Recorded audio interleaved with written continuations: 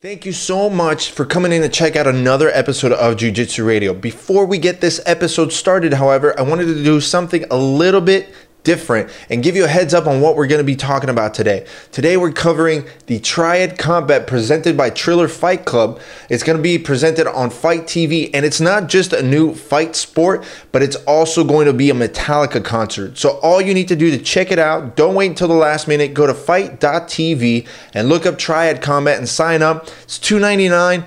We spend way more on drinks and food and all kinds of other stuff. If you're a fight fan, I think you're going to enjoy this. I'm super excited for it. I will be there in person. So make sure you check out the YouTube channel and the Instagram channel for a lot of behind the scenes stuff. I'll be bringing my camera, taking photos. But for sure, this is going to be something you are going to want to check out and you don't want to miss it. So head over to fight.tv and look up Triad Combat. They also have a ton of other different fight sports, whether it's MMA leagues, they'll do grappling matches, a lot of wrestling, a lot of motorsports. It's a really cool site, fight.tv. Look up Triad Combat. And without any further ado, I am so stoked to bring in the next guest. She's been on the podcast before. She's a good friend of mine and someone that I actually consider a little bit of a mentor just because she is so knowledgeable about the entertainment industry, the fight industry, and just a ton of things in general. She's an amazing human being. My good friend, the Chief Marketing Officer of Fight TV, Kim Hurwitz.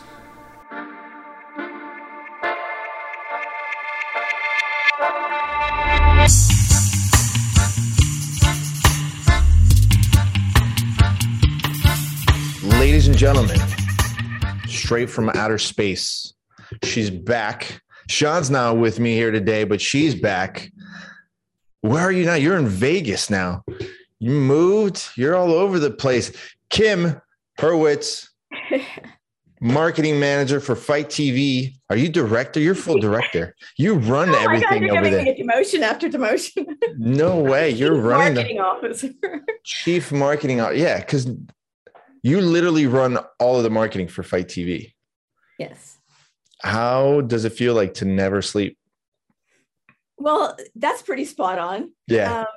It's been, especially because this year we were acquired by TrillerNet and their suite of companies. So we carry all of their, whenever they have something they want to do on pay-per-view, well, we're their ESPN. Yeah. So we help them, but we're very hands-on with them. We get involved with marketing and PR and operational things and all sorts of creative decisions. You know, it's pretty collaborative company, which is nice.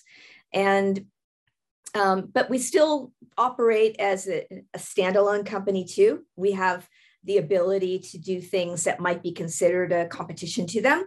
So if it's a Showtime boxing thing or a Top Rank or I don't know, something from a different provider, we can go off and just take care of it on our own. So. Let's take a step back though, because the one thing that obviously from the last time that you came on, and I think there's still some confusion on originally what Fight TV was to where you are now. Yeah, that's fair. We're still very involved in combat sports. That's our sweet spot. Probably always will be because it's great pay-per-view, and that's a very important business model to us. I think you're going to start seeing us move more into doing more subscription options because we have quite a few now. And, you know, that's a thing that investors like. So everyone likes subscriptions. So we'll be doing that. But we love pay-per-view because it's just sometimes you have to put up a big guarantee, but a lot of times it's a rev share. So it's a little less risk. It's you and the promoter. You're both kind of, you know, putting all your eggs in the basket and you want to make it work. So, and that's just something we just know how to do quite well. The company's approaching 6 years in its existence, I guess.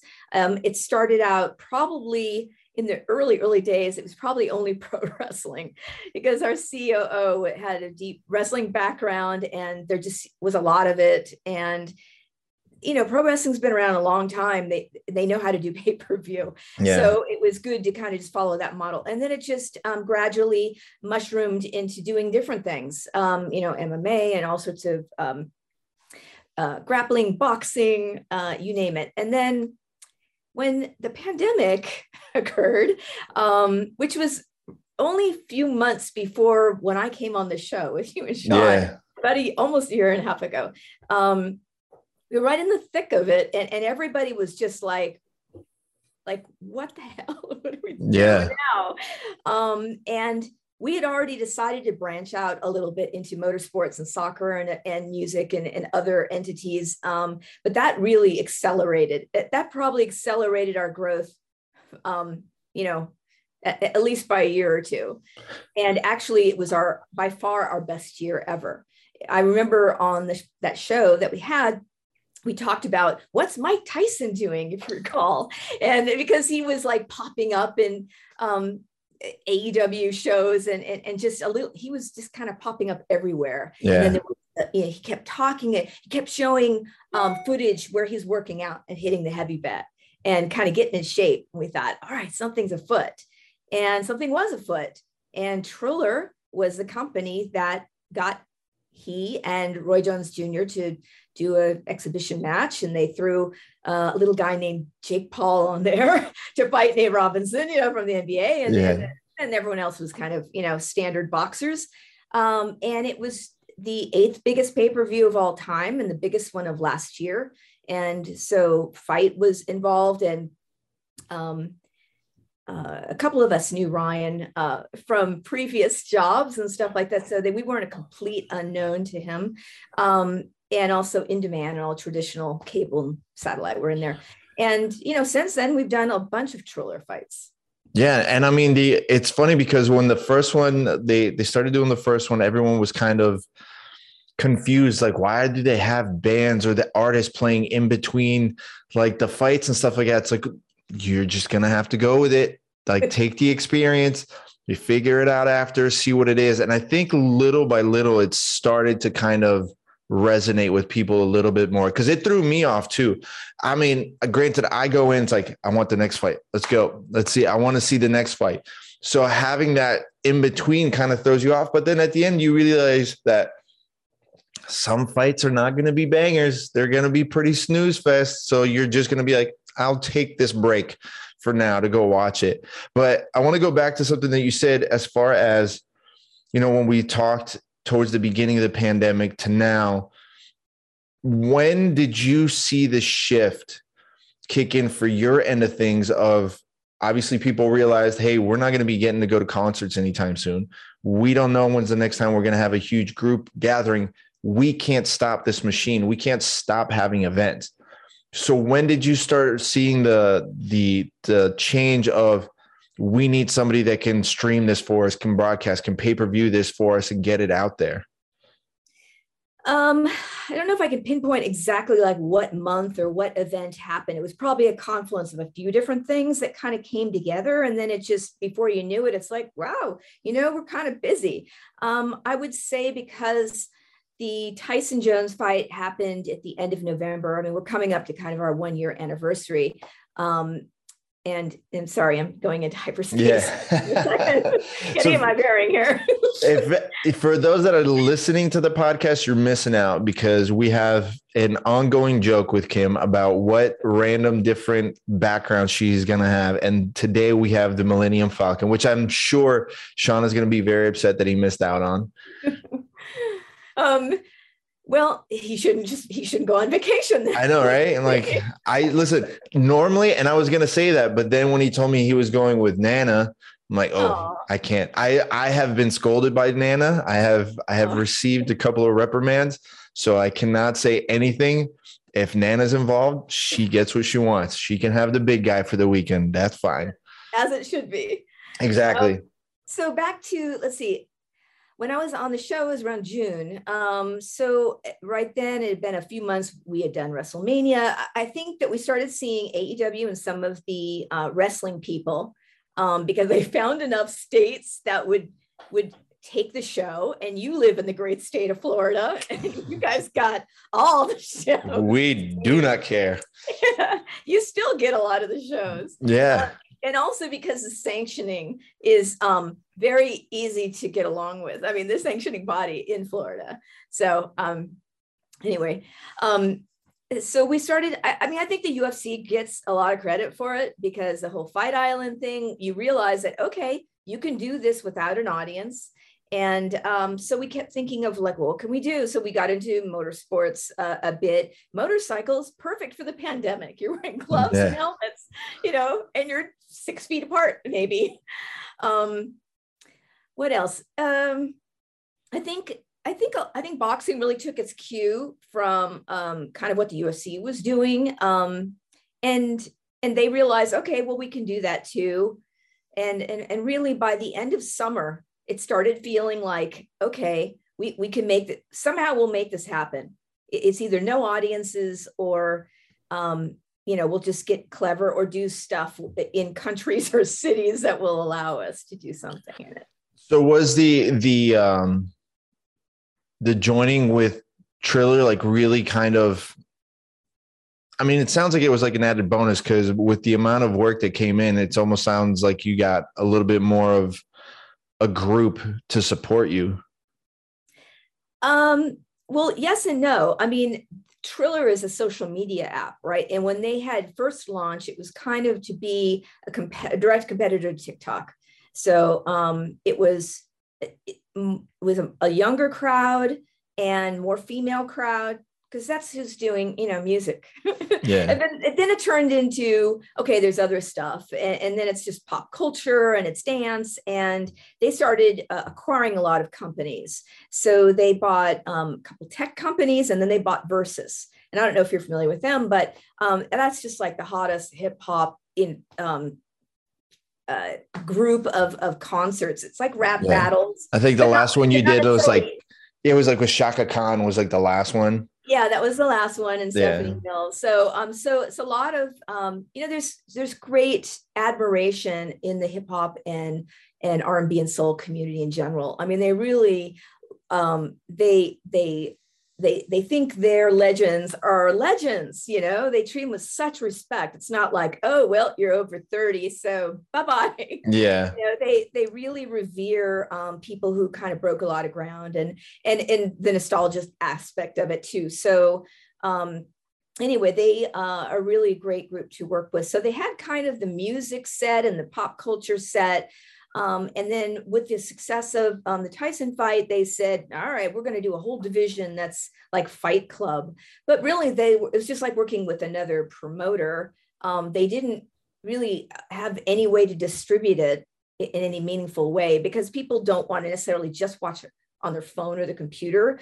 They like watching big shows on their Roku or their Amazon or their smart TV. Mm-hmm. So we have that. So it was a really good marriage of people bringing their various parts, and they kind of fit together. So it's been great because there's so much stuff, but it's definitely growing fast, and it's a different culture. Let's put it that way. We're from the rock and roll girl. Money, and like we know what we're doing. We track everything. I know you warned people, don't worry, Kim's not following every single thing you're doing on the internet. And I'm not, because I don't have the time to do so. She's following everything 100%. What's been the biggest challenge for you though with everything? I mean, obviously, when you started doing the stuff with Fight TV and we were talking, and then I can constantly see everything grow all the way back from even doing the stuff with Gordon Ryan when you had the event with Gordon, and then growing to the motorsports and everything else.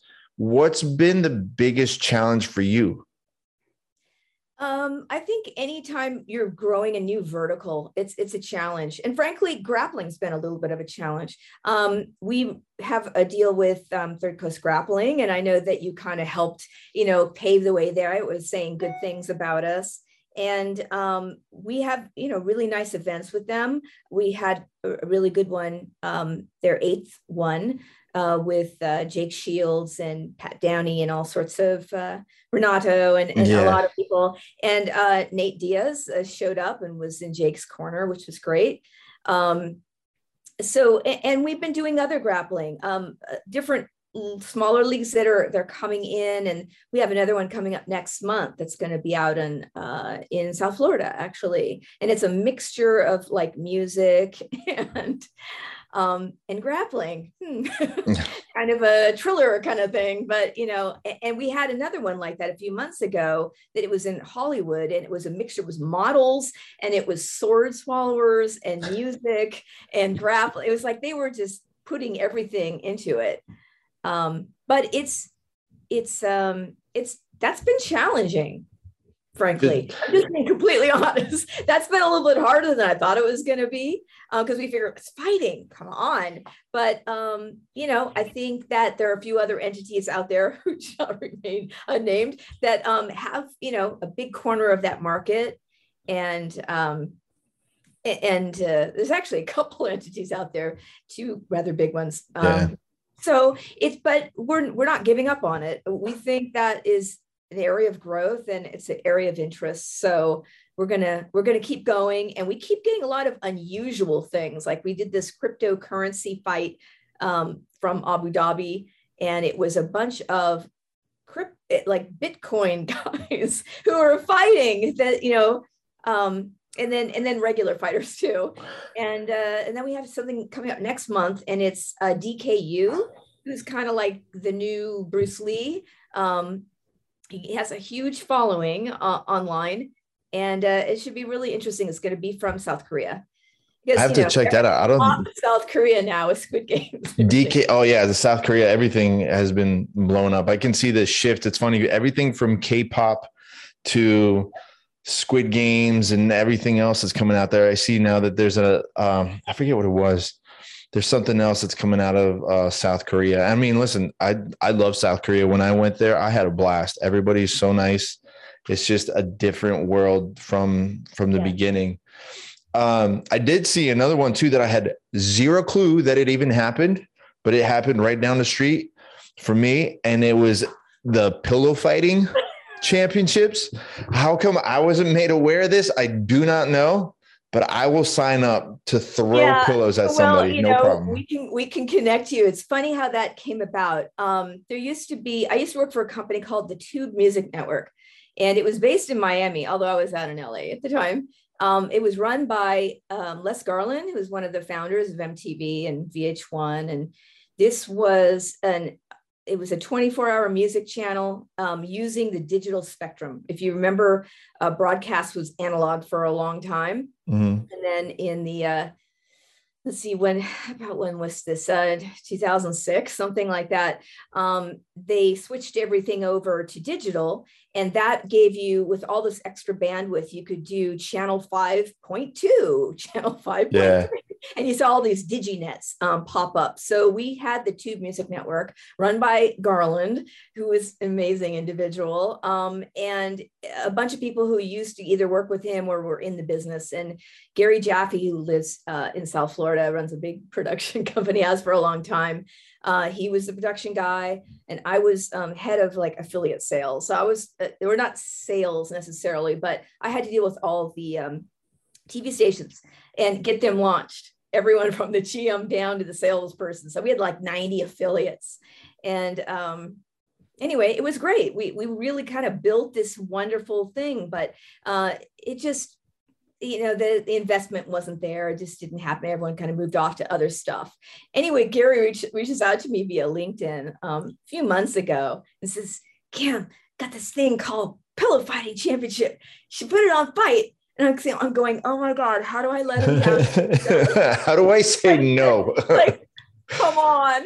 I said, well, can you send me some stuff? And he did. And they had an article in the New York Post. And I saw that like they were getting all this attention on TikTok and Snap. And they were doing some stuff with Barstool Sports. And it was all like just kind of, they're just testing it out. They do pop-ups in different places.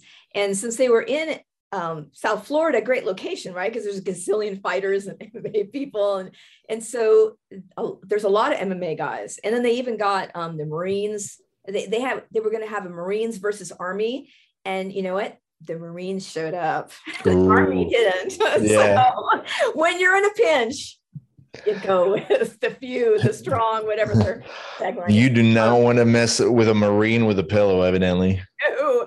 But when we got to meet everyone that's involved, we were really impressed because it's run by a bunch of people that have businesses that make money, and they just saw this as an interesting opportunity. And it's made out of very specific material. There's a patent on it. It makes a certain sound when you hit people, and they have all these licensing. I mean, they're so smart. They're just they have plans to go out to colleges and all sorts of. It's a great way to work out because it's exhausting. Yeah.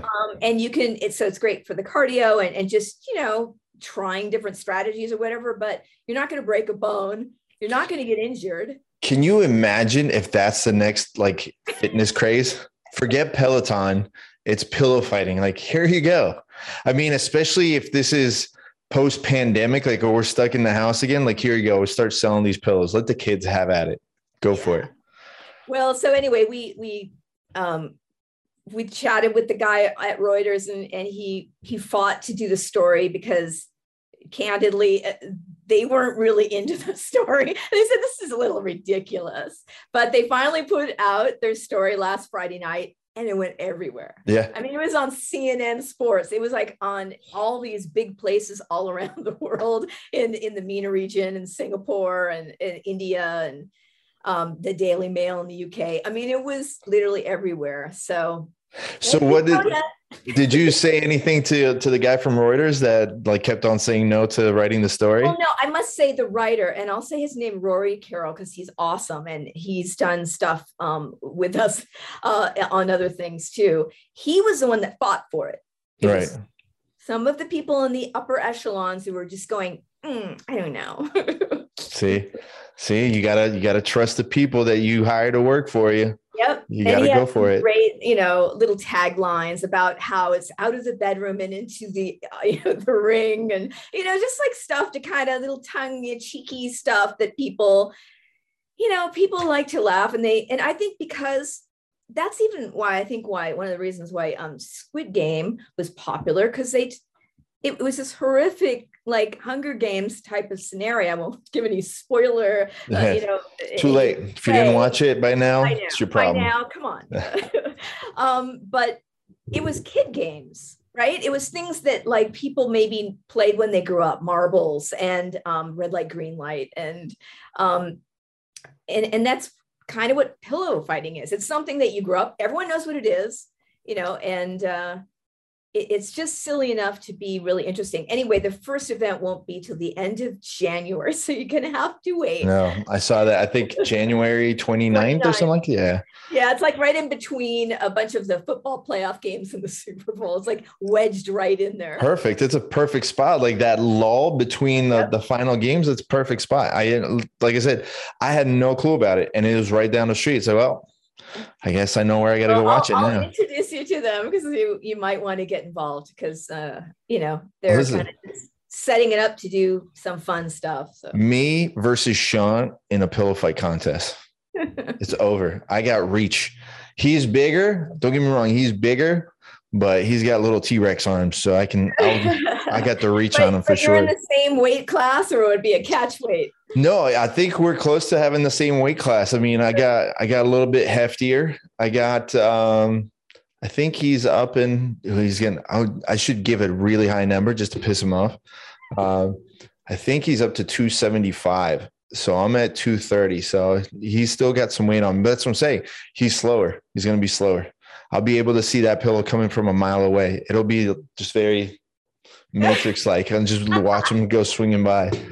That's such a guy perspective. If you were a girl and you're telling weights and stuff like that, Well, I mean, for me, I don't care. I'm a fighter. See, that's what I'm saying. It's not a big deal. Okay, if you're a female fighter, but any other female, don't you go talking about their weight. No, that's a lesson. That's a lesson you learned a long time ago. You never bring that up. Even with the girls, actually, in jiu-jitsu, I never say oh, what are you competing at? No. Just I let that part of the conversation. The guys are how much you weigh now? What are you going to compete at? Okay, so what do you that part will go. But when it comes to the girls, nope, keeping my mouth shut. That's not my problem. That's not my business. Yeah. I'll Well, let. I think, that's changing over time because people are like just much more accepting, and they don't see it as like, if anything, women like to kind of have a little extra. So, Well, I mean, I think now more and more with the attention that the female fighters are getting and what happened a couple of weeks ago with like Aspen Ladd, I think people are starting to see more and more that the details of what it takes to cut weight. They're not going with just the mental image of someone running around with a garbage bag on for a couple of miles. Like they're seeing it more and more. And yeah, I mean, it's been around forever, but the more exposure this gets, I think the bigger of a deal it becomes to where the weight is an issue. So I mean, does the pillow thing have weight classes? Yes, they do. And that's why I asked if you guys would be in the same. Listen, it's not a lot, but I think there's at least 4. Yeah, I think either way, we would probably be super heavyweights, ultra heavyweight for Sean, for sure. We'll make it happen. I'll have a conversation with the big guy. If not, I'm just gonna go up and beat him up with a pillow anyway.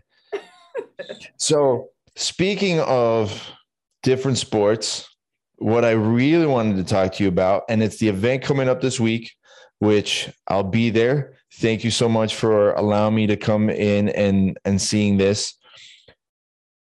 Triad Combat and Sean Wheelock. So hold on, bring this up. Like, explain this to me. Sean Wheelock is the director of regulatory affairs, which is funny coming from one of the best announcers of all time, but he also does practice martial arts.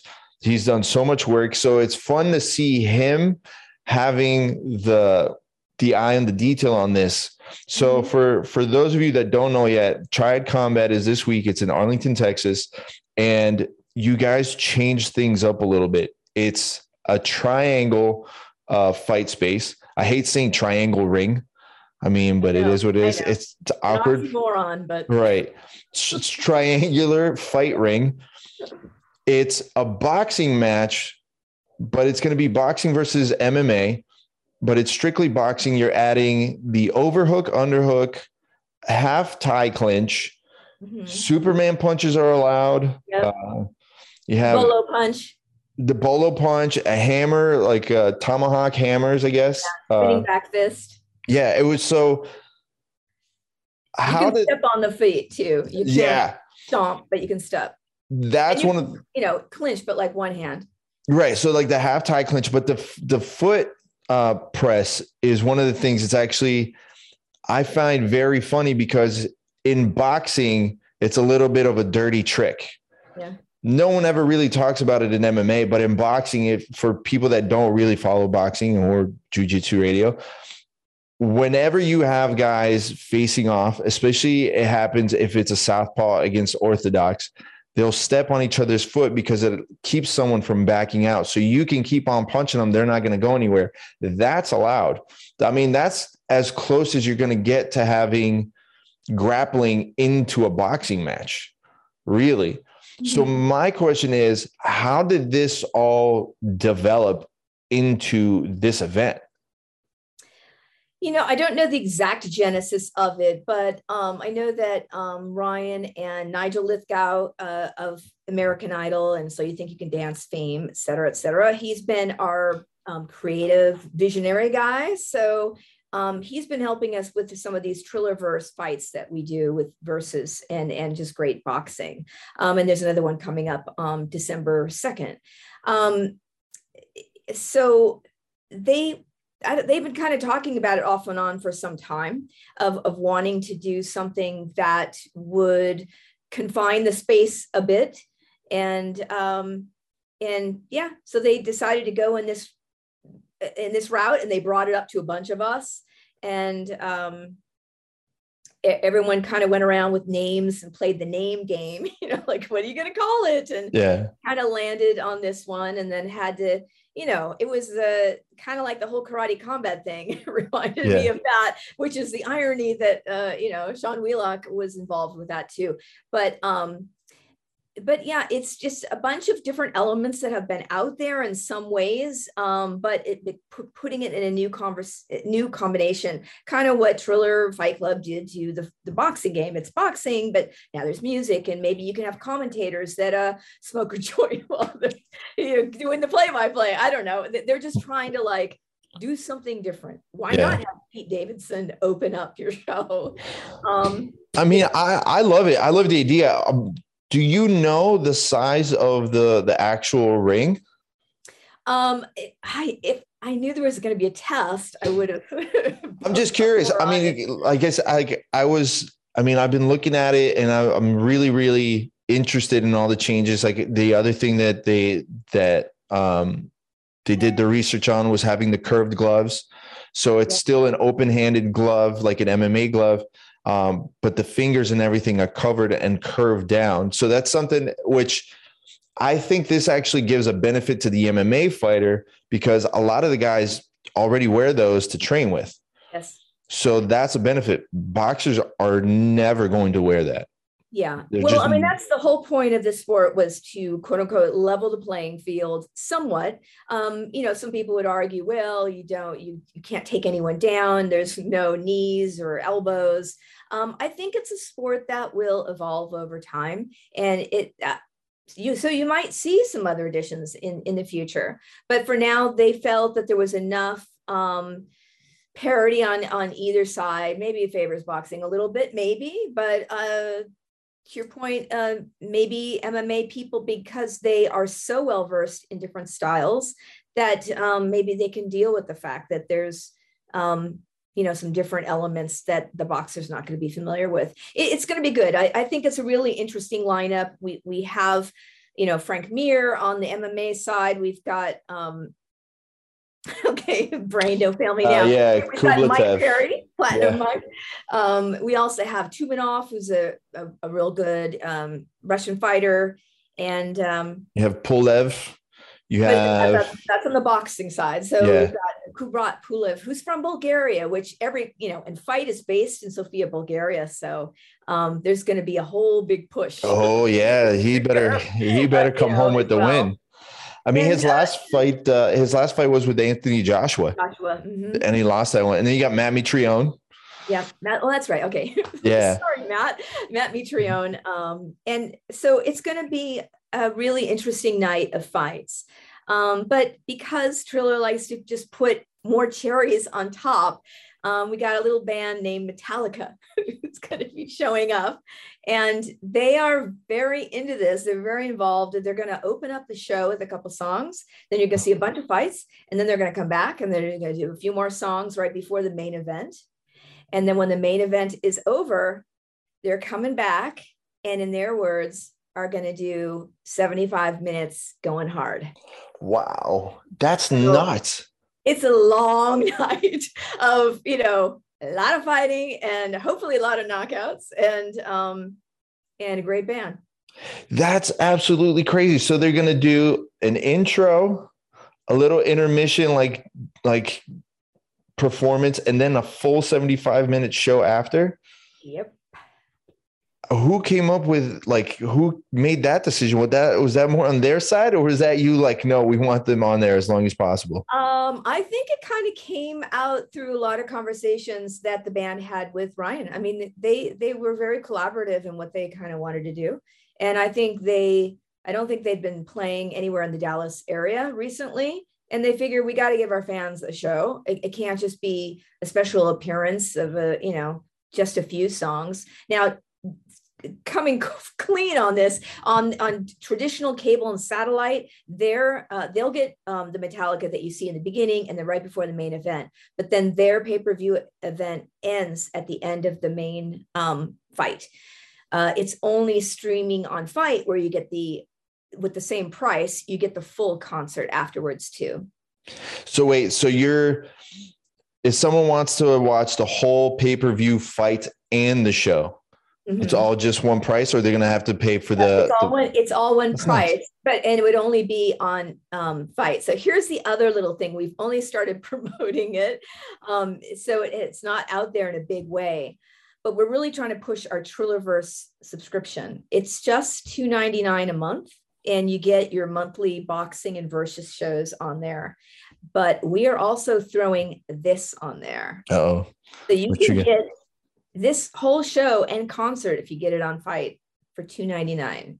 I mean, it's a subscription, so it's $2.99 every month. Yeah. But or you can buy a whole year for $29.99 or whatever, then month's free. Yeah, I mean, like at the end of the day, that's still cheaper than if you were trying to watch like the UFC fights on ESPN or anything like that. Like that's how much you pay for, like you pay 10, 15 monthly. Like screw that. Even if you're going to spend more on drinks, at least you get to watch fights. No, wait, what's the subscription include? It includes anything that we offer under Trillerverse, which is every month we have a great boxing event and a versus show. There's usually several versus shows. This month, we're also including Triad Combat. And you can go back and watch these things later too, because it's kind of like it's in your little package of content. So anyway, for $2.99 subscription, that's nothing. That's literally less than nothing. A Starbucks, folks. Yeah, it's literally nothing. I mean, I'm a huge Metallica fan anyway, and I'm a Fight fan. So at the end of the day, it's even if you pay for the year, that's still going to be cheaper than what most people are going to pay for drinks that night. Mm-hmm. So I mean, I don't see why not. And I mean, let's be honest, you're going to spend a lot of money on gifts on Black Friday. So the money that you save on Black Friday, you might as well just buy the thing. So what's the plan for Triad Combat then? Like, is this going to be a monthly thing or what? I don't know if it's going to be monthly. It may turn out to be maybe quarterly or something. That hasn't been decided yet, but probably not monthly because we're doing the Trillerverse boxing every month anyway. And we have a bunch of really exciting things we hope to launch next year. We're just going to be offering more and more things, and of course, pillow fighting, but that's just on Fight. So you guys have like so many crazy, just awesome, different fight options, right? Like you have the Triad. I mean, the pillows, like what's the craziest thing that someone's come up and pitched to you guys? You're like, no, we're not going to touch that. Like that they really made the push. Like this is going to be the next thing. You guys are going to love it. Yeah, we do occasionally get something that's really out there, and we've aired some of them. Like, remember you were saying you have jousting. Yeah, the jousting was great. Yeah, I want more jousting.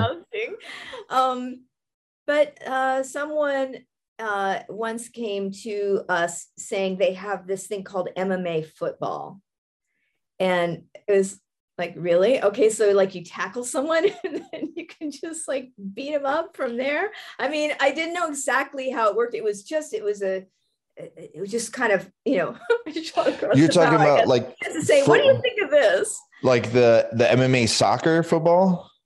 Well, I don't know. Is that such a thing? Oh yeah. Okay. Yeah. They do it. They do it in Italy. They have, I think they do it like once a year where they'll go out there and they play and they just like wail on each other. Okay. Well, then it's kind of like that. Or you could just say, have you seen rugby? Have you seen Australian rules football? Yeah. It's like some of these things are kind of like MMA football. Before I saw all their business plans and all the stuff that they had with the pillow fighting, I might have put that in that category too. Other than that, we get a lot of stuff from like roller derby and, stuff that's been out there for a while, but they're trying to say, hey, could this be pay-per-view? It's like, well, and tag and like kind of, Yeah. I mean, the tag is cool. I actually watched it on YouTube all the time, like the last couple of years. Like some of the events are actually pretty cool. And I mean, those guys are very athletic. I think it's just one of those things. It's tough when you're like, the good part is they are honest whether or not they got tagged or not. And that's the one thing I ever saw. Yeah. It's funny that you brought up the soccer one, the MMA football, because it's always, I don't know if you ever heard this. So once a year, I forget the name of the city. It's somewhere in South America, but once a year, the entire town shows up to like the soccer stadium and literally beat the crap out of each other. And that's their Festivus, if you will. That's where they air their grievances. So that's their purge. So anybody that they have a problem with, you can go over there and just beat them up and that's it. And you're not going to get in trouble. And everybody's supposed to shake hands afterwards or something like that. After that's just every time I hear about that MMA, like soccer thing or the football, like that's 100% what I think of. Yeah. I mean, I think it's interesting. Yeah, it is like the purge. It could be very therapeutic. Listen, if you don't die. If you can make it out without the brain damage. I mean, I know that hooligans got in trouble for doing this. They went to jail. So I don't understand how those people get to go scot-free with it. But I think more and more people are clamoring for just different types of fight challenges and things like that. I think it will get wackier. I think you'll see people fighting animals or robots. The robots fighting robots, of course. It's, already. Don't give everybody all your ideas. Come on. Like what? I'm curious. What would be if you could make up your own fight sports, like challenge, let's say, or your own fight card like this, what would you want to do?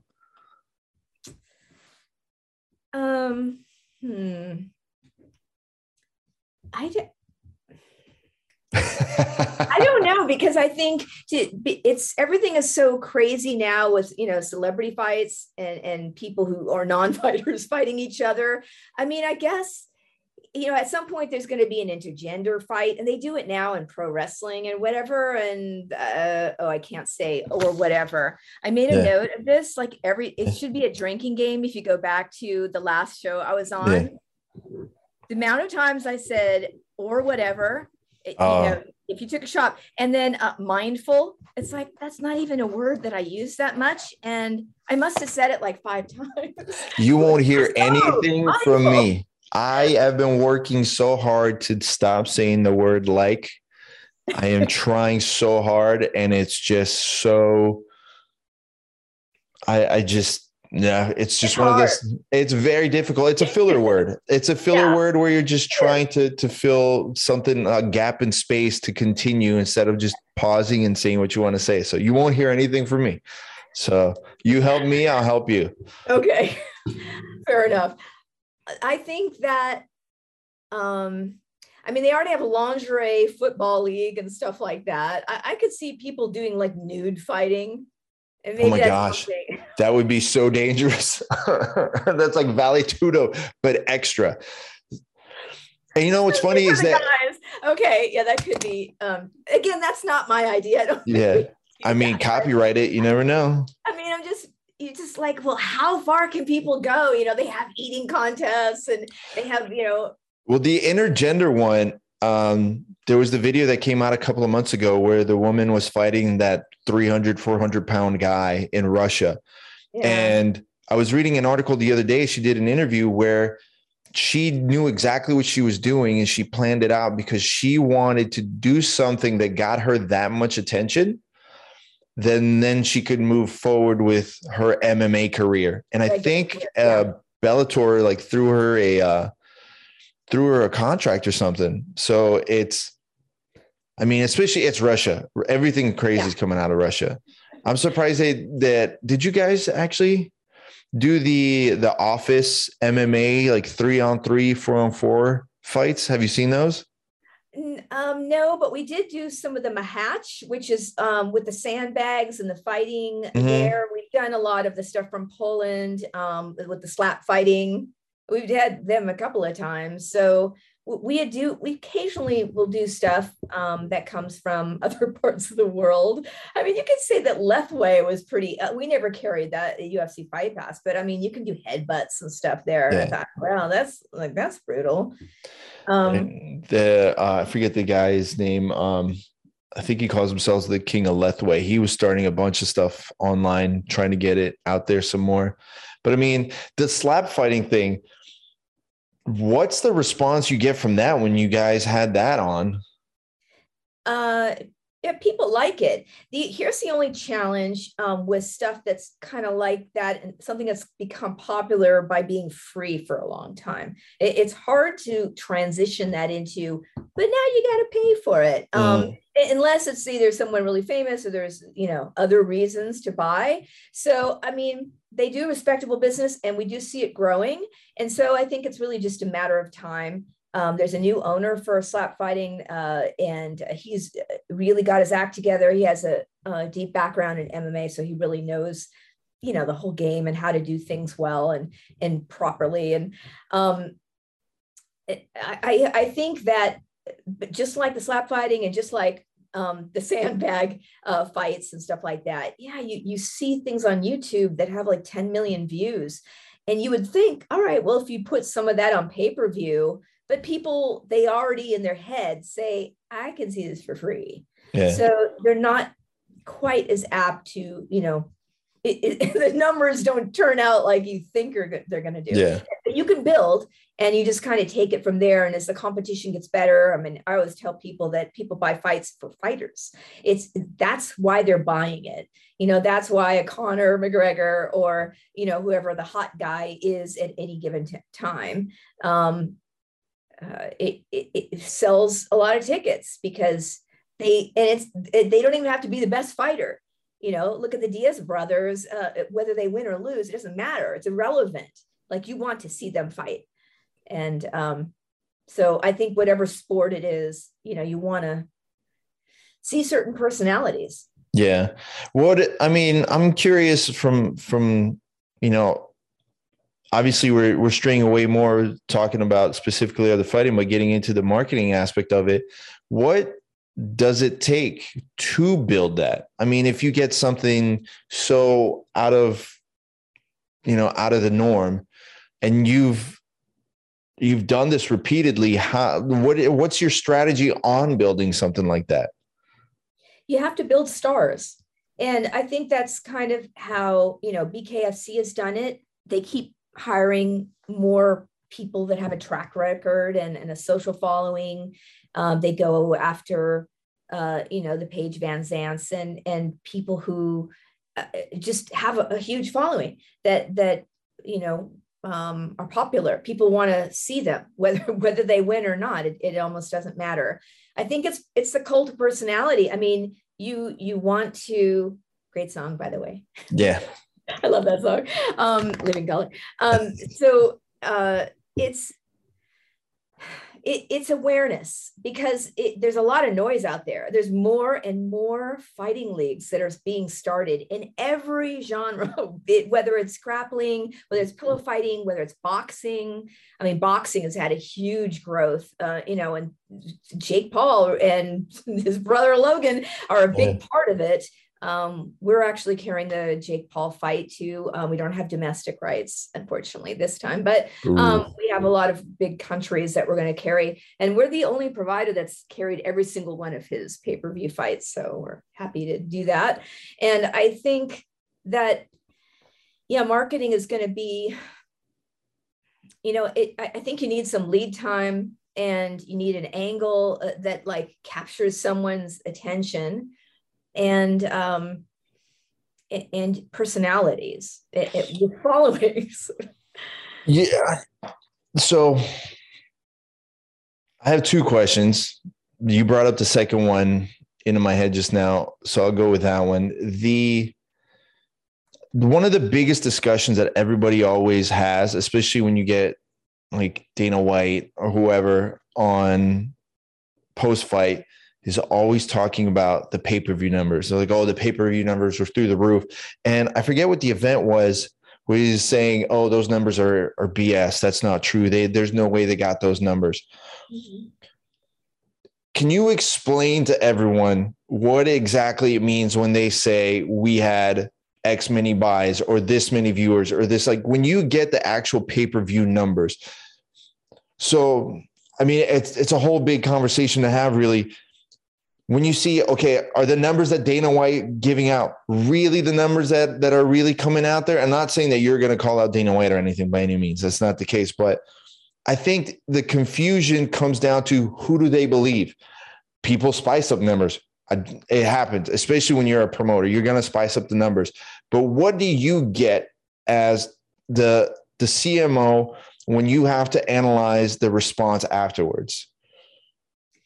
Well, truthfully, that's when you'll find out the final number, and maybe not immediately afterwards, because with digital, you will definitely get a number. And depending on what the sport is, you might get 10% more if you offer replays and stuff like that.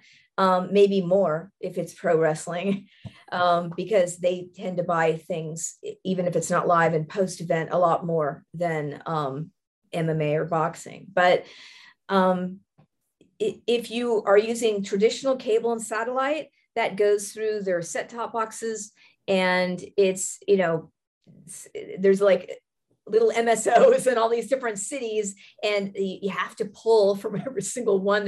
It's not like one central computer where everyone, comes in, you're manually waiting for things to come back. And so it can be a month or two before you really know what that number is, but you can do guesstimations. If you do it enough times, you kind of go, well, all right, by this time, if we have this much, I can expect to get 20% more in a month or whatever.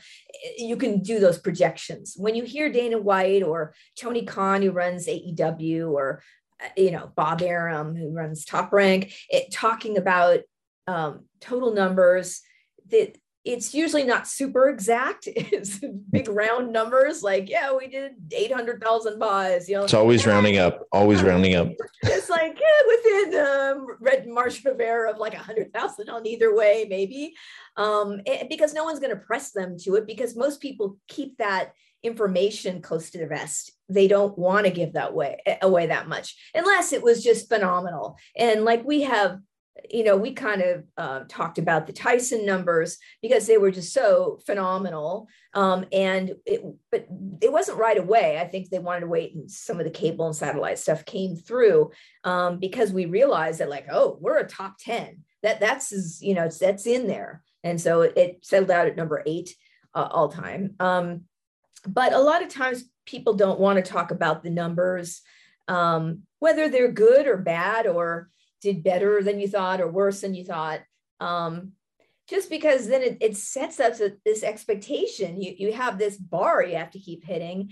Now, UFC has been around for 28 years now. So they don't really they're not going to win or die by a flop event or something. Yeah. Well, but a younger company that could, be really hobble their chances if things felt disappointing or something like that. So I think that most people like to keep that close to the vest. And it's funny how, especially in pro wrestling, AEW talks about a lot of their numbers, I think, again, because they're doing really super well. But there are people, pundits. There's a guy named Dave Meltzer who always seems to have the scuttlebutt on like what WWE did. And like, how does he get these numbers? It's like, and sometimes they seem pretty spot on. And other times like, no way, like he's fudging it now. Right. I mean, and that's the thing. I think people don't understand the exact aspect of, yes, you do get a report saying we had this many pay-per-view buys, but you're not going to get the most accurate one the night of the fight. No. It's one of those things that comes out after. So when you guys get someone to come up to you and say, hey, this is how many people I think I can get off of my event from using your platform, is that something that really comes as a selling point for you? Or is it really looking at the potential of what they could be? No, I freaking hate that question because it's there, especially for a brand new event. It's kind of like saying, how famous do you think I'm going to get on this show? It's a brand new show. It's like, I don't know. I mean, it kind of depends what you put into it. We can guesstimate, having done 5,000 events, like where you might land if you put in X amount of dollars, and like if you have 4 weeks to promote it, and we're committing, we're going to do X amount of emails and app pushes, and we're going to do a Roku buy, and we're going to do blah blah blah. We kind of know, and I spoke a little about this last time, a tiny bit, but we have an AI predictor that has been, because of the 5,000 events, like it's pretty accurate. So we will know once it goes on sale after about a week or so. We get a finger in the wind and we kind of either like, oh, and we better like bolster this. We need to put out some more press releases or whatever, or we need to maybe do a bigger ad buy on Google or whatever the tactic might be. Don't put any Florida events on that predictor. It'll blow up. Florida is the worst. Anytime I do an event here, I always have to have that conversation with the promoter, whoever, saying, listen, I know you've done the show in other places. It's not the way Florida works. You're not going to sell, 500 tickets the first day. It's going to be 10% of your ticket sales are going to be at the very beginning. And then 2 weeks out, it's going to be another 40. And then the remainder are going to be walk-ups. I promise you it'll be walk-ups. Nobody can handle that. Nobody can handle that stress, which rightfully so. It's understandable. You're like, oh, my event is going to bomb. It's going to crash. No, just listen to me. We did everything right. Just go. If you go do it in Texas, you go do it in Colorado, California, go for it. Go to New York for sure. You can end up selling it out. No problem. Not in Florida. It's just not the way people operate here. Yeah, that's interesting how there's just different ways that people behave in different areas. So, that's got to be tough to kind of go, well, am I going to lose my shirt or am I going to be like really ecstatic about the results?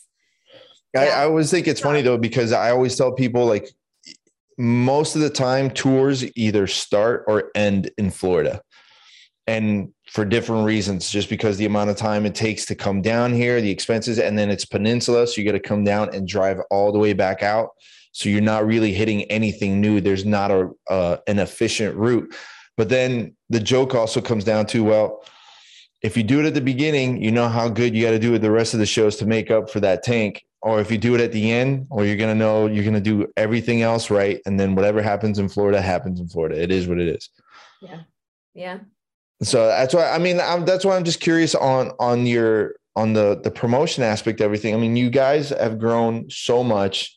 I mean, obviously your expertise on putting all the events together and just kind of having it's cool to me for me to see the open-mindedness of your platform to kind of just add more. I mean, the wrestling is great. I think the wrestling is a big part of everything, but adding all these new events is kind of crazy. Nobody else is really doing that. Yeah, I mean, there's really no other pay-per-view company that does so many different things, and we're probably going to expand out into even more sports. And we had a motorsports moto car event just last week, so we haven't given up on that world either. I think it's going to be a really interesting year next year. We're going to probably throw out even more items. And, we also play well in the sandbox and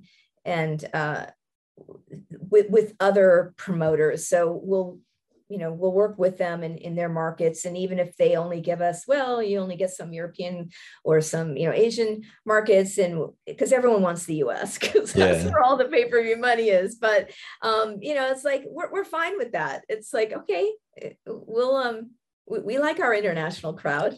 Yeah, there was I forget what it was that we talked about last time. The one that was the surprising large numbers of pay-per-view buys that you guys get.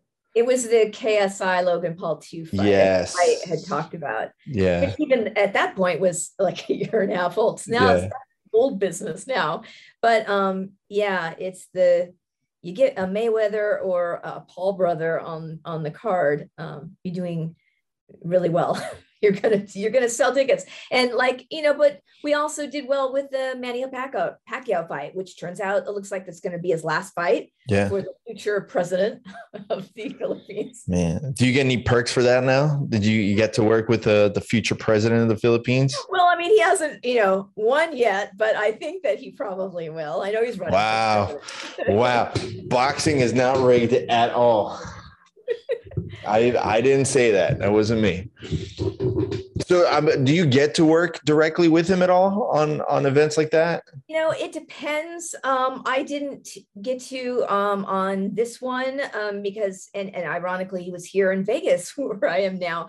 But I forget what it was. Sometimes I do get to meet the fighters and hang out if I'm either going to the press conference or the actual event. I don't go to too many of these events though. Otherwise, I'd just be traveling and I'd never stop. Yeah, there's no way you could do that. You physically could not do that. But that's why I'm excited to go to the Triad one, because I've not seen a Triller fight up close. And I was supposed to go to the Oscar De La Hoya one out in LA, but of course he had COVID. So you didn't miss out on anything. Florida, but it was just, and that was like, that was a crazy event because literally 4 days before the Belfort Holyfield fight happened, and we only had a week to build that card and switch states and switch everything. We bring in none other than President Donald Trump for our alternative commentary. So now you have a former sitting president of the US who's like, that was just nutty. That with all of just how fast everything happened.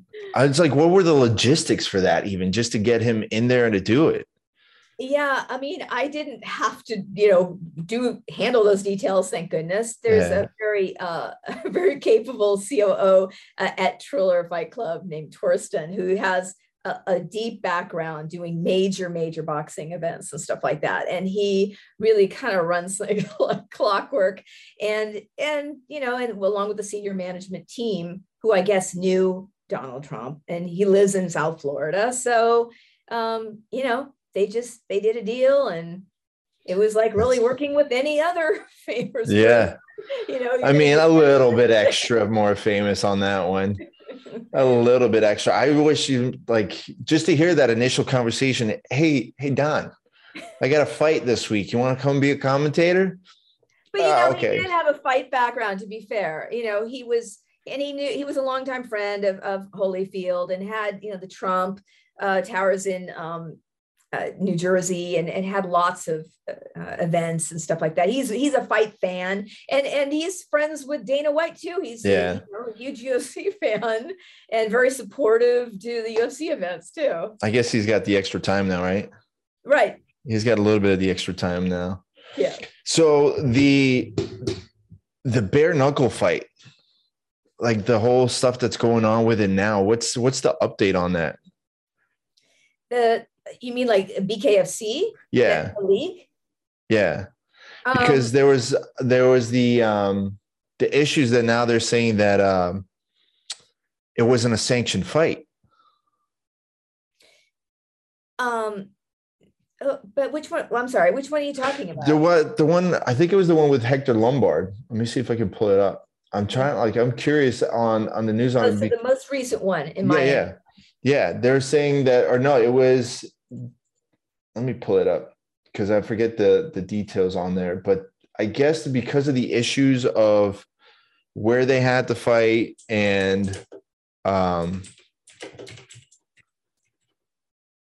who the governing body was for everything, that all of a sudden they're saying that, oh, well, everybody is not sanctioned anymore to fight or not allowed to fight for a while.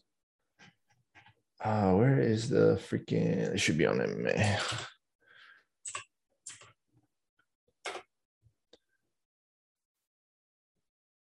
Was that the event with Dat Nguyen on the undercard too? I wish I could tell you. I got so many different fights in my head that I can remember that it's all jumbled into one. Plus, like the John Jones match coming up and all this other stuff. Yeah. So what do you know about that? I saw an ad, or a story about it. All I know is what's out there. I honestly think that he shouldn't be allowed to fight considering what happened and what he did.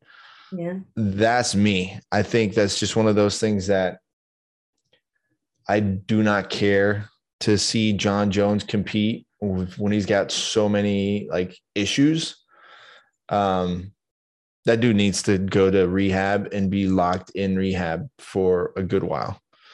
Like that's just something's wrong that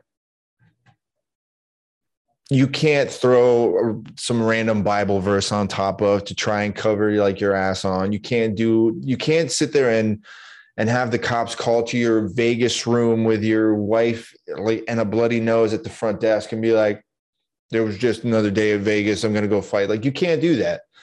Like, I don't care whether or not you want to be a role model for someone.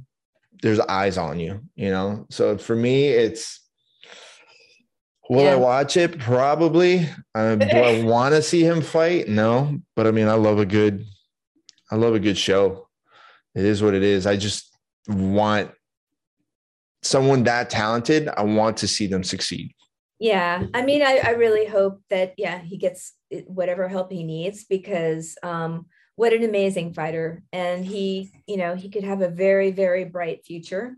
And I think sometimes, people who are just so blessed with certain talents, so deep, they have other things maybe they have to deal with. I mean, and that's the thing, right? It's when you get guys that are so talented, it doesn't matter if it's fighting or musicians or whatever, there's something there that gives them that spark, that little change of something different. Yeah. So you have to take it. You can't have something so extraordinary without the balance of something to bring it back down to earth. Like, I mean, you get Axl Rose, is amazing musician, like performer. That guy is batshit crazy. I mean, but that's why he loved Guns N' Roses. Like, that's just the way that it goes. So it's just one of those things. It's, I mean, look at what happened with Tyson. Tyson, you had to go through so much stuff. Yeah. And I mean, even now he seems to be such a great human being, but I have a feeling it doesn't take much to get the beast to come back out and, start wrecking entire squads of people. So would you personally take that trade-off if you could be someone who is so incredibly gifted in some particular area, but you're going to have like some mental things to deal with? Would you take that trade, or would you rather say, I'm fine the way I am and I'll make it by being a more balanced human? But I think it depends on what it is. If you're telling me I'm going to be the world's best crochet artist, I'll take a hard pass on that. I always go with the mindset of, if you want to be great at something, you have to pay the toll. Like, it's just the way that it is. Yngwie Malmsteen has one of the best quotes ever, that if good intentions is all it took to be great, then everybody would be great. Mm-hmm. You got to put in the work. You have to have something. And anytime you get someone that has reached that level of obsession on something, you're going to miss out on social skills or norms or things like that. I mean, look at Elon Musk. Elon is a genius. He has a set goal. He wants people on Mars. Everything else to him is secondary. Mm-hmm. It doesn't matter. Would I would probably say, yeah. I mean, I'm a passionate person. So if there's something that I want, like 100%, I will put everything into it and I will sacrifice other stuff. And I've done it. I mean, I did it to get to the point where I was in the music industry, and I was nobody, but I sacrificed everything and I got to where I was. And then I decided, I was like, okay, well, I got to take a step back, because I was reaching another level where I was like, I don't want to burn those bridges to achieve that goal. But for sure, I mean, at the end of the day, you're only here once. So if you're passionate about it, if you're truthfully passionate about it, and the meaning of your existence is to express yourself in that manner, I mean, you have to. Otherwise, you're being disingenuous to yourself. And then at the end of the day, you got to live with yourself, nobody else. Yeah. And I think if you're lucky enough to have a passion that so drives you to do the 10,000 hours and beyond, then it's almost a waste if you don't. Yeah. because that's a gift. I mean, not everybody has that kind of passion. Some people just want to go through their day-to-day life and I'm going to do my 9 to 5, and then I'm going to go over here and then I'm going to pay my taxes and I'm going to, go to the gym once a week or, whatever it is. And there's nothing wrong with that. That may be a less complicated life and it may be a happy one. But I think that, if you are blessed with some skills or insight or something that just drives you, it seems like that's a very human thing to kind of make the most out of it, Yeah. I mean, there's nothing worse to me. There's nothing worse in this world than wasted talent. Yeah. There's wasted talent and there's ungrateful talent. When you're given something and you're ungrateful for it, that's worse than just being lazy about it because you don't appreciate what you have. And it happens. I mean, that's what happens with Jon Jones. He's ungrateful for the talent that he has. And that's his own ego. That's the thing. There's a difference with, Conor McGregor is just crazy. He's doing it up. He's not an amazing, amazing fighter, but he's a showman. Go for it. I'm all for it. I love it. He's probably going to cross the line too many times, but Jon Jones is Jon Jones.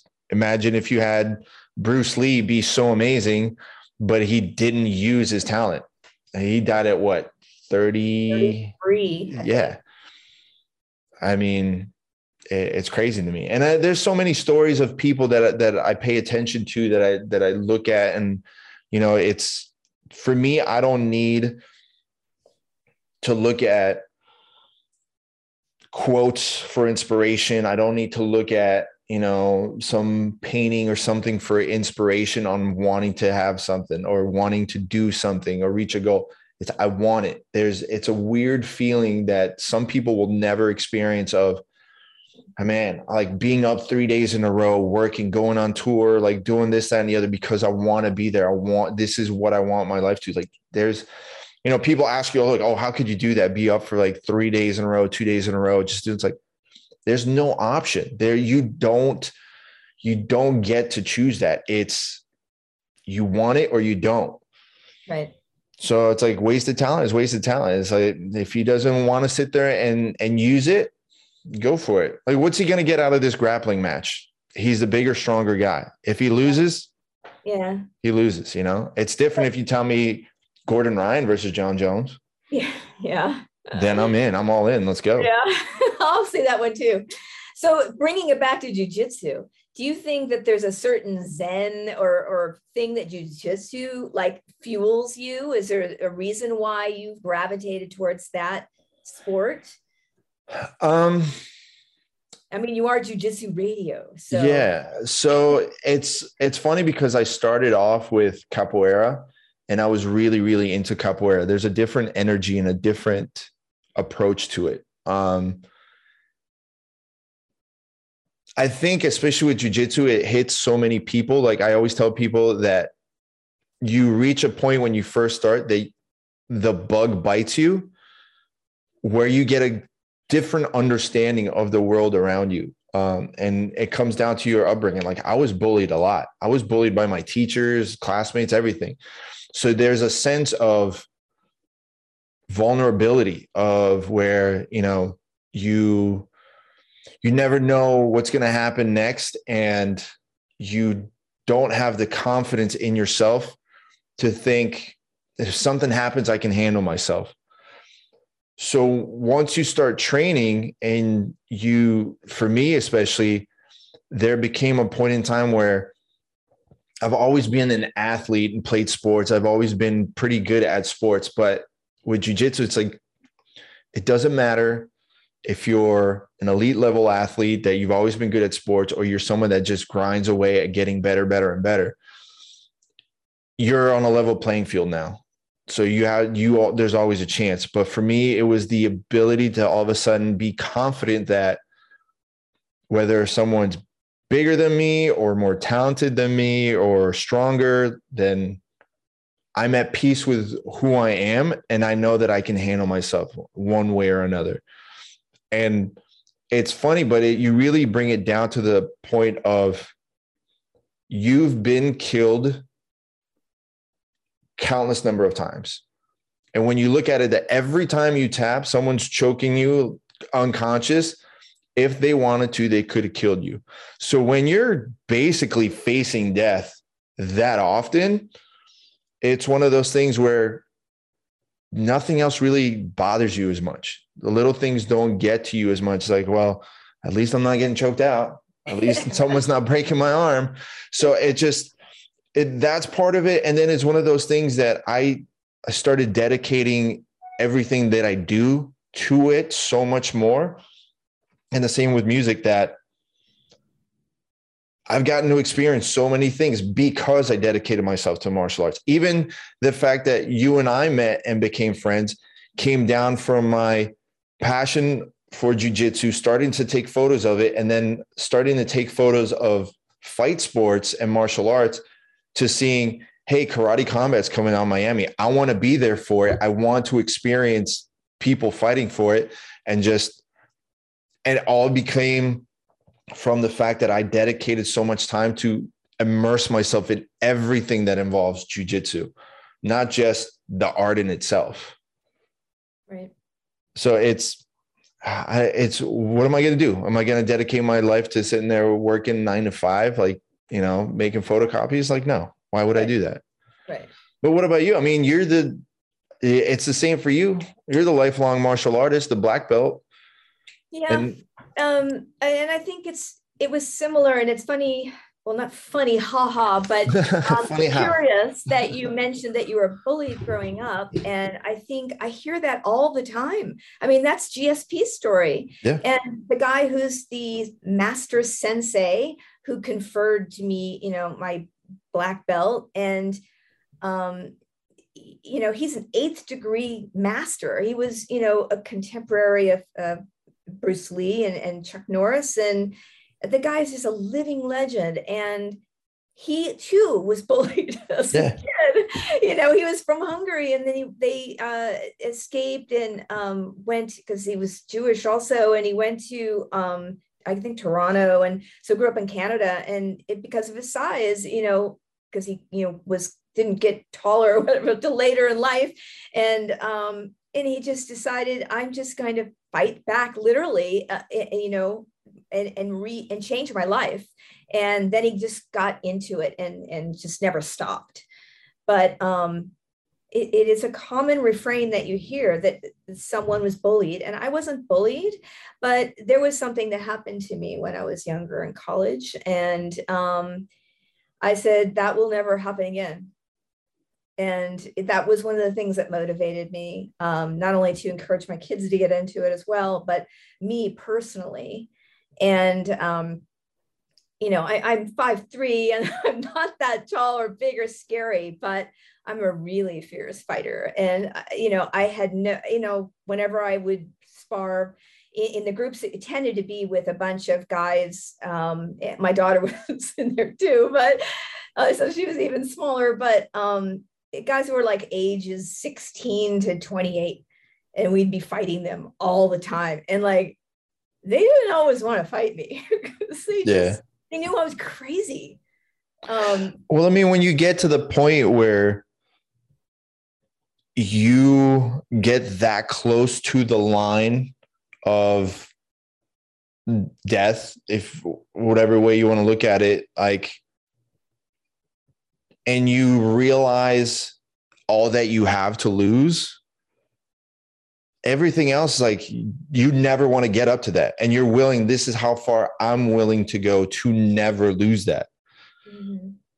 Yeah. So it's completely understandable, at least from my point of view. I think like the bullying thing, it's bad to say it, but I say it where it's like, I think bullying to an extent is a necessary evil of this world. Yeah. Because like, what's the phrase, that hard times make hard men, like easy times make for like soft men kind of thing. It's like the same for women. Yeah. It's, I agree. There's some, I think in some of the culture that we have right now is so like, oh, don't offend and don't do this and don't do that. It's like, well, no, I think in a way you want to face some adversity here and there because it sharpens the tool, and it makes you stronger. Hopefully it motivates you too. You got to fight back and stand up for yourself. And maybe you can stand up for someone else who hasn't learned how to do that. You can stand up for your friends as well. And I think martial arts, especially, very empowering for women. It really just makes them feel so much more confident, but it's just as good for, I think, boys, because I think boys tend to be more naturally aggressive anyway, and they need that outlet. Yeah. You want to roughhouse. You want to do this with your kids. And I remember hearing Jordan Peterson talking about it. Wow, this show is getting so philosophical. but I mean, I love his the way he talks about it, how, fathers should roughhouse with their kids and stuff like that, boys or girls. It's almost like how you see puppies play with each other and they're swatting each other. I mean, you're not doing it to hurt them, but you want them to be toughen up. A wuss. Right? Yeah. It's funny. I still remember the last time my dad and I roughhoused, because we used to play fight all the time. And he would jump me, bear hug me, sit there and just mess with me and stuff all the time. And then one day we were messing around, play fighting in the kitchen, and I grabbed him and I picked him up, and I was 13, 14. And he goes, well, that's the last time we're doing that. I was like, what are you talking about? Yeah. He was just and my dad was a muscular guy. He played rugby. He works with his hands all day. He's a man's man. And I just went, whoop, and I picked him up. He's like, oh, that's the last time we're doing that. Here's the good news and the bad news. Yeah. She's like, that's the last time we're doing that. So I agree with you that I think that girls should be taking up martial arts. And I always make the push for any female friend to start martial arts.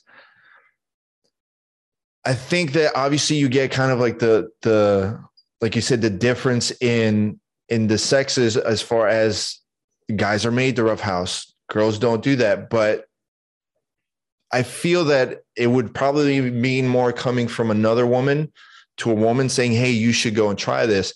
But what do you think as a piece of advice? What could someone sit there and share to another woman to sit there and say, you should take up martial arts? What is it that you think flips the switch for a lot of women to go, okay, I'll try it now? I think because women women can be vicious too. In fact, they're probably more vicious than men. They would do more underhanded tactics to win, maybe because they feel like they have to. Yeah. You learn the places that you need to, if a guy was, trying to attack you. Yeah.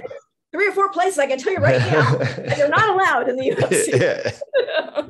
But I think that there's a sense of empowerment that it gives you. As a female, to realize that. And I think that's why grappling is of interest too, because you can kind of mitigate the size difference if you're going to take someone to the ground, and you can work with their power, use it against them.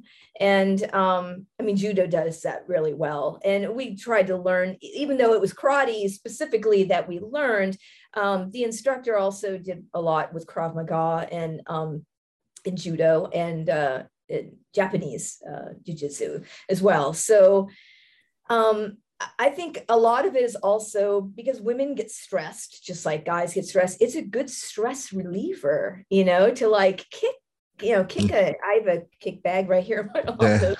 And it just to work it out, and it just makes you feel good. I've seen it in my daughter. It just makes her, it's great for health benefits, and it makes your body look strong and cool. And that's always nice. Who wants to have to worry about their weight or dieting or whatever? Just work out.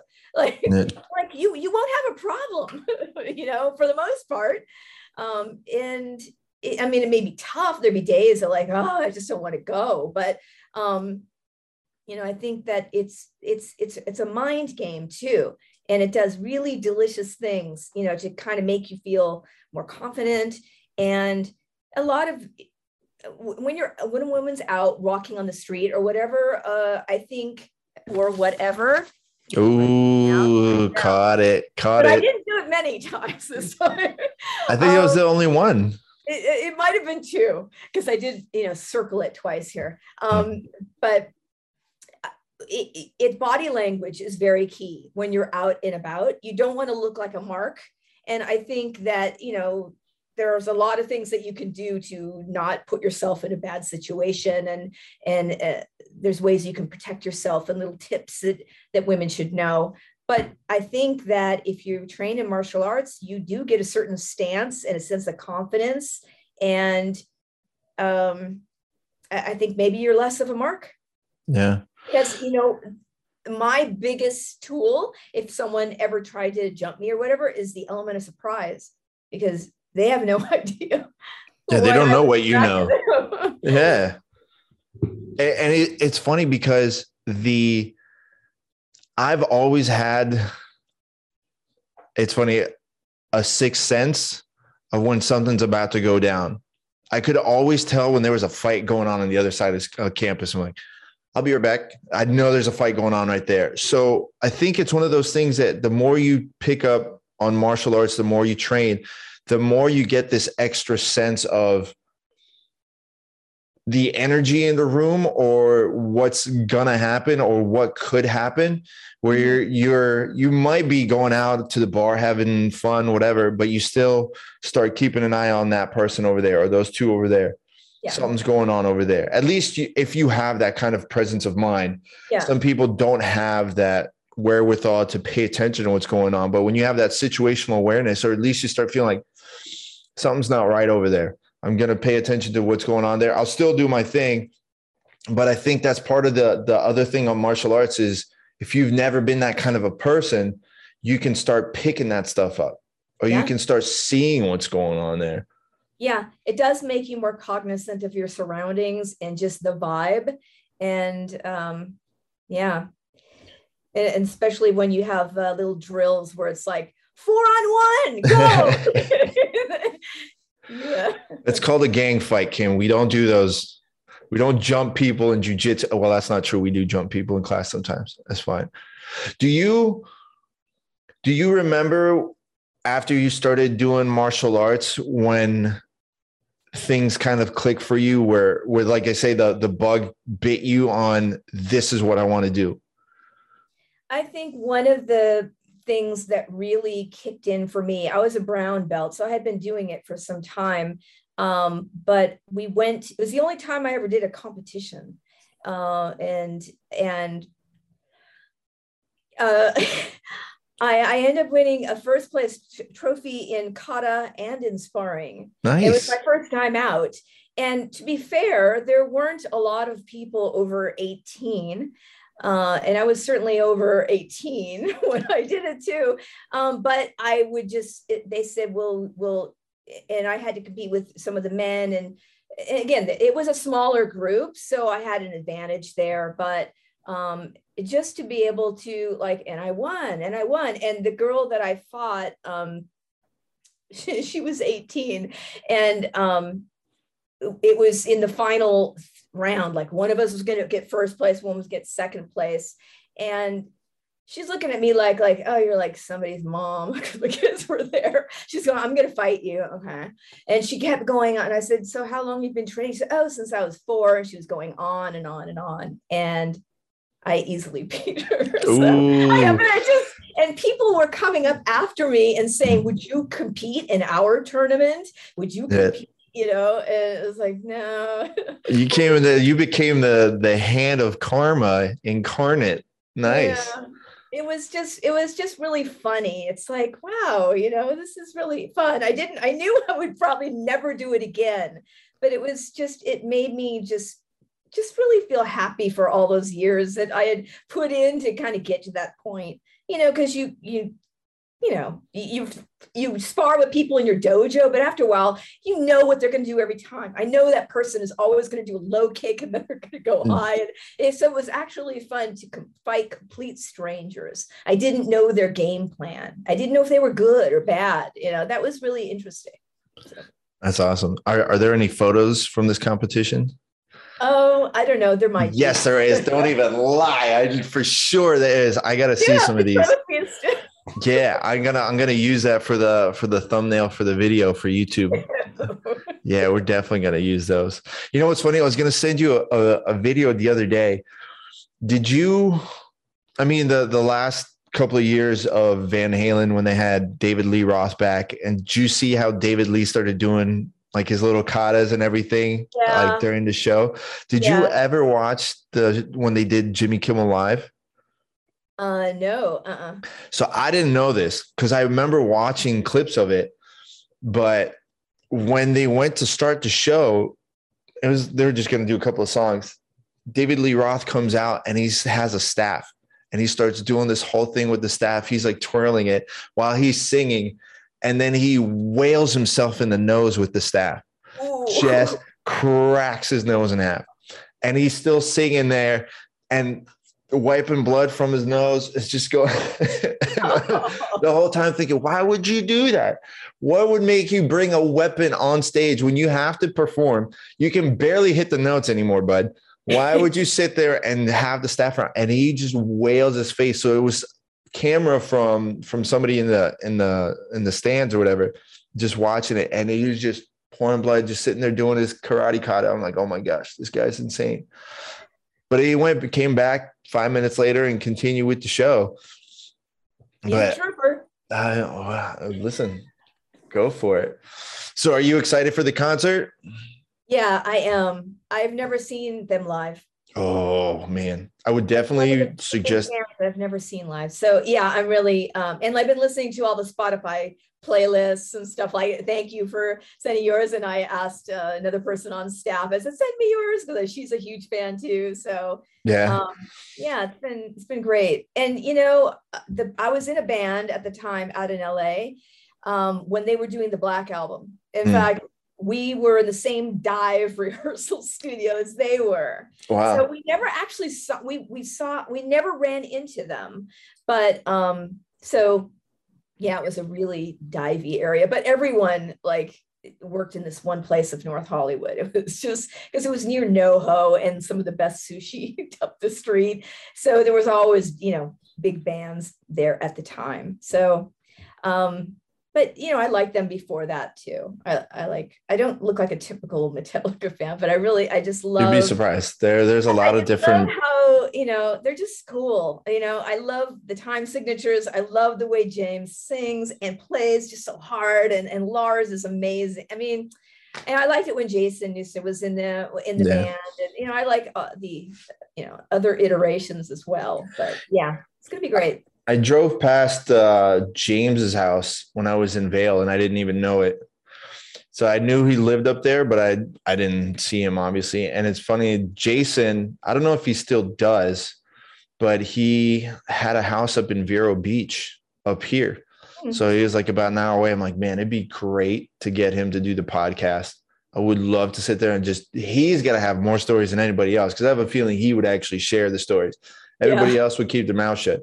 I've heard a couple of stories about the band and stuff, certain things. I'm like, but yeah, the shows, every time that I've seen them has always been amazing. The last time I saw them was, I want to say 2013. No, they did a show in Hollywood, Florida, and it was delayed by an hour, 2 hours. And I come to find out after the fact, there was a bomb threat. Oh, wow. Yeah, they didn't tell anybody. It's like, oh, okay, cool. Well, the show was full of explosives and fire and stuff like that. It was a great show. But yeah, no, for sure, bring earplugs. And I mean, everything that I've seen so far, I'm curious. That's the next thing. I'm curious what the stage layout and everything is going to be. Because if it's going to be the Metallica stage layout, or it's going to be something different for your fights and whatever. So I'm kind of really curious how it's going to be. Well, it's going to be at Globe Life Field, which is a pretty new stadium. It's where the Texas Rangers play. And it's open air or a closed arena.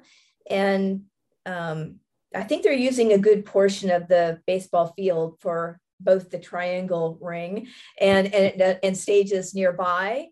But I know Nigel Lithgow, who's just a fantastic human being. Must I give a shout out to Nigel? He's like just the nicest person and so funny and creative. And yeah, it's a really good group of people, and it's going to be a fun night, I think. When are you? A long night. Yeah. Oh, listen, I'm so excited. I was gonna fly in Thanksgiving Day.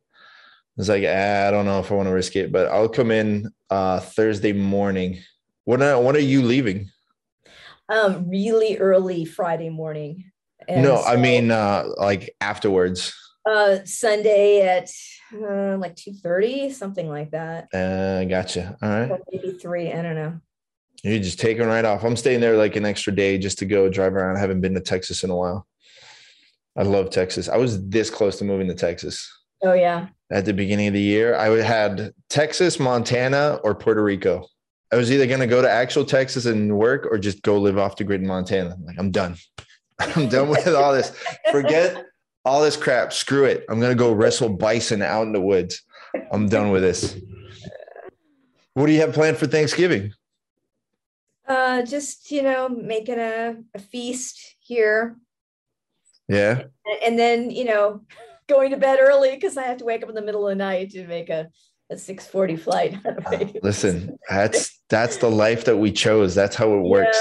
Yeah, exactly. How about you? Do you have a big family meal on Thanksgiving? No, you know what? It's we didn't do Thanksgiving for years once we moved here. We had no clue, didn't really understand it. And then it kind of dawned on us. It's like, oh, it's all about food. We can have a ton of food today. So then we started doing it. There's so many mistakes that we've done with turkey. And my dad said, I'll make the turkey this year. He did the turkey one year. So you've had asado before, like Argentinian steak. They use a lot of salt. So my dad went with that approach and he's like, we'll just use a lot of salt, but it's a big turkey. So use a lot of salt. This turkey was when there's crispy and then there's a bulletproof shell. My dad figured out how to make turkey skin a bulletproof shell. You could snap it like a cookie. I can't eat this. I don't know what this is. I can't eat it. So it became every year it's something different. I brought a turducken one year. That one went over okay. The only thing we haven't done is deep fried turkey. I was just going to say, have you done the deep fried? Oh, you do it. You're never going to do it. I've had it. So my oldest brother was always the person that would do the deep fried one. It's amazing. It's dangerous. Yeah, it's definitely dangerous. It's extremely dangerous. Yeah. There's so many people that go to the hospital on Thanksgiving because of deep fried turkey. Still worth it. Still worth it. Still worth it. Yeah. The big one for us is really Christmas. Christmas has become a Iron Chef type challenge thing for us, which I am undefeated. Oh, wow. 4 years in a row. So I'm just throwing that out there. No humble brag. So we try to do it. We'll make a theme for it every year. And that's what everybody brings one of. Undefeated. A theme like a certain cuisine or a certain style of food or what? Right. So we'll say that the first couple of years was desserts to see who could make the best dessert, which my sister was obsessed with making cakes for years. I completely crushed her. She was so mad. I crushed her. And then we did food, which like the actual meal. And then I made my pizza, which I went above and beyond on my pizza. Nobody could touch that. Everybody tried to do something different. And then last year we went back to, I guess it was kind of dessert, but the theme was sushi. My dad wanted to do sushi. He's like, I'll make sushi for everybody. Like, sir, you don't know the slightest thing about rice and making sushi. So what happened? He didn't make anything. My mom cooked something else, but I still went with dessert and I made dessert sushi, which actually was really, really good. I basically took Rice Krispie treats, and then started using fruit to make it look like sushi. So a little like salmon. It was actually like a raspberry like thing on top. So it came out so good. Rice Krispie treats for dessert is underrated. Just throwing that out there. Clever. So what's the plan then after Triad Combat? What's your next big challenge? Just a busy December. There's always more events that are coming up. I mean, it just doesn't stop. And, last year at New Year's Eve, we had Kiss 2020 Goodbye with live Kiss, from Abu Dhabi. I don't know if anything's going to sneak in at the last moment like that. Don't say that. There might be something, for New Year's Eve. That's usually not a good day for pay-per-view. I remember UFC would always try, or they would do like a marathon. It's like, just never really. People they're just doing other things. They're not pay-per-view, I guess. I guess it's basically the market's cornered on events for New Year's Eve, right?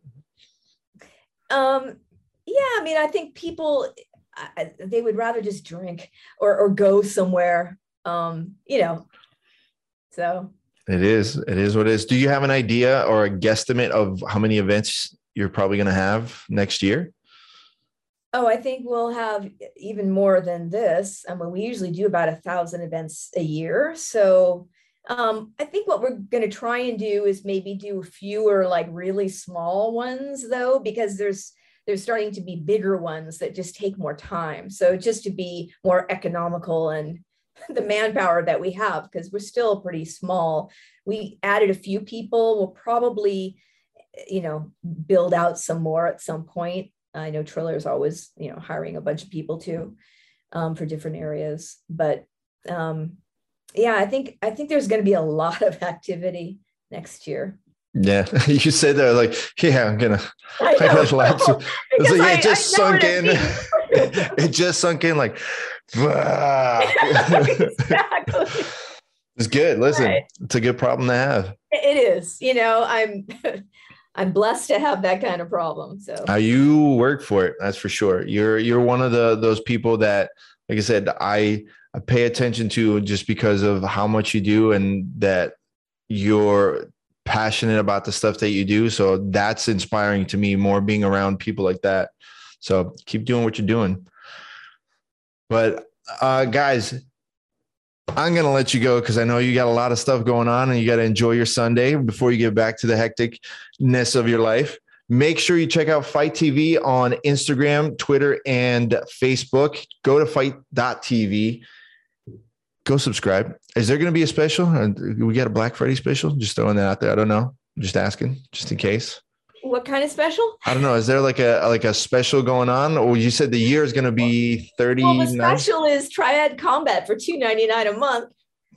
That's our Black Friday special, right? And there. You might end up seeing like Kim and I partying in the back. So when you get the pay-per-view, so that's $299. With Lars. Yeah. No, not with Lars. I don't want to go anywhere near Lars. No way. That guy's nuts. I'll go hang out with Rob or something. Okay. He looks like more normal. Yeah. But go check out Fight TV. Make sure you guys pick up Triad Combat. I'll be there in person with Kim. Definitely we're going to have a good time. Kim, thanks so much for doing this. I know you got a tight schedule, but lunch is on me in Texas. We'll get some Tex-Mex. I think we both need a drink. Yeah, let's get the barbecue. We're going to go for barbecue. You got any suggestions on barbecue in Dallas? Let me know. Thanks, Kim. All right. It was great. I'll catch you later. Bye, guys. Yeah. Well, there you go, everyone. A big thank you from the bottom of my heart to Kim for taking the time out to come on the podcast and spend almost 2 hours talking with me. I know how insane this week is for her. Fight week, or anytime you have an event coming up, especially a new event, for us marketing people, it's always hectic. So for her to take the time to sit down really means a lot to me. Big thank you again to her. Guys, go check out fight.tv. Check out the Triad Combat this week in Dallas, Texas. If you can make it, great. If not, go to fight.tv. Sign up for the Triller Fight Club. It's only $2.99. That's a steal considering the fact that you're going to get to watch an awesome night of fights, and you'll get to see a Metallica concert. What do you got to lose? Big thank you once again. Go check out Fight TV. Check out all of our sponsors, and I hope to see you guys next week after Thanksgiving. I hope everyone has a great Thanksgiving. Stay safe, stay healthy. Big shout out to my big man Sean. Unfortunately, he couldn't be with us this week, but he's spending time with Nana and everyone else. So a big shout out to Nana. Thumbs up for Nana. Hit the like and the subscribe button, and I'll catch you guys all next week.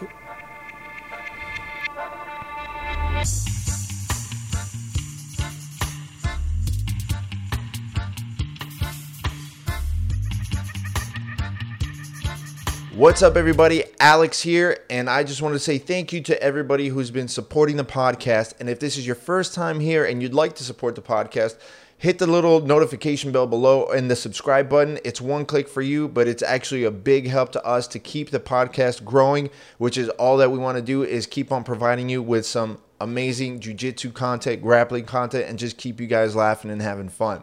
With that being said, this podcast is brought to you by all of our awesome sponsors. Check out Choke Aloha. Go to chokealoha.com and use the promo code Jiu-Jitsu Radio at checkout to get 20% off some of the best gear in jiu-jitsu. Whether you're looking for patches, hats, t-shirts, stickers, you name it, they got it, and you'll get it all at a great discount. So it doesn't matter if it's brand new or on sale, you will still get the full 20% discount at checkout when you use the promo code Jiu-Jitsu Radio.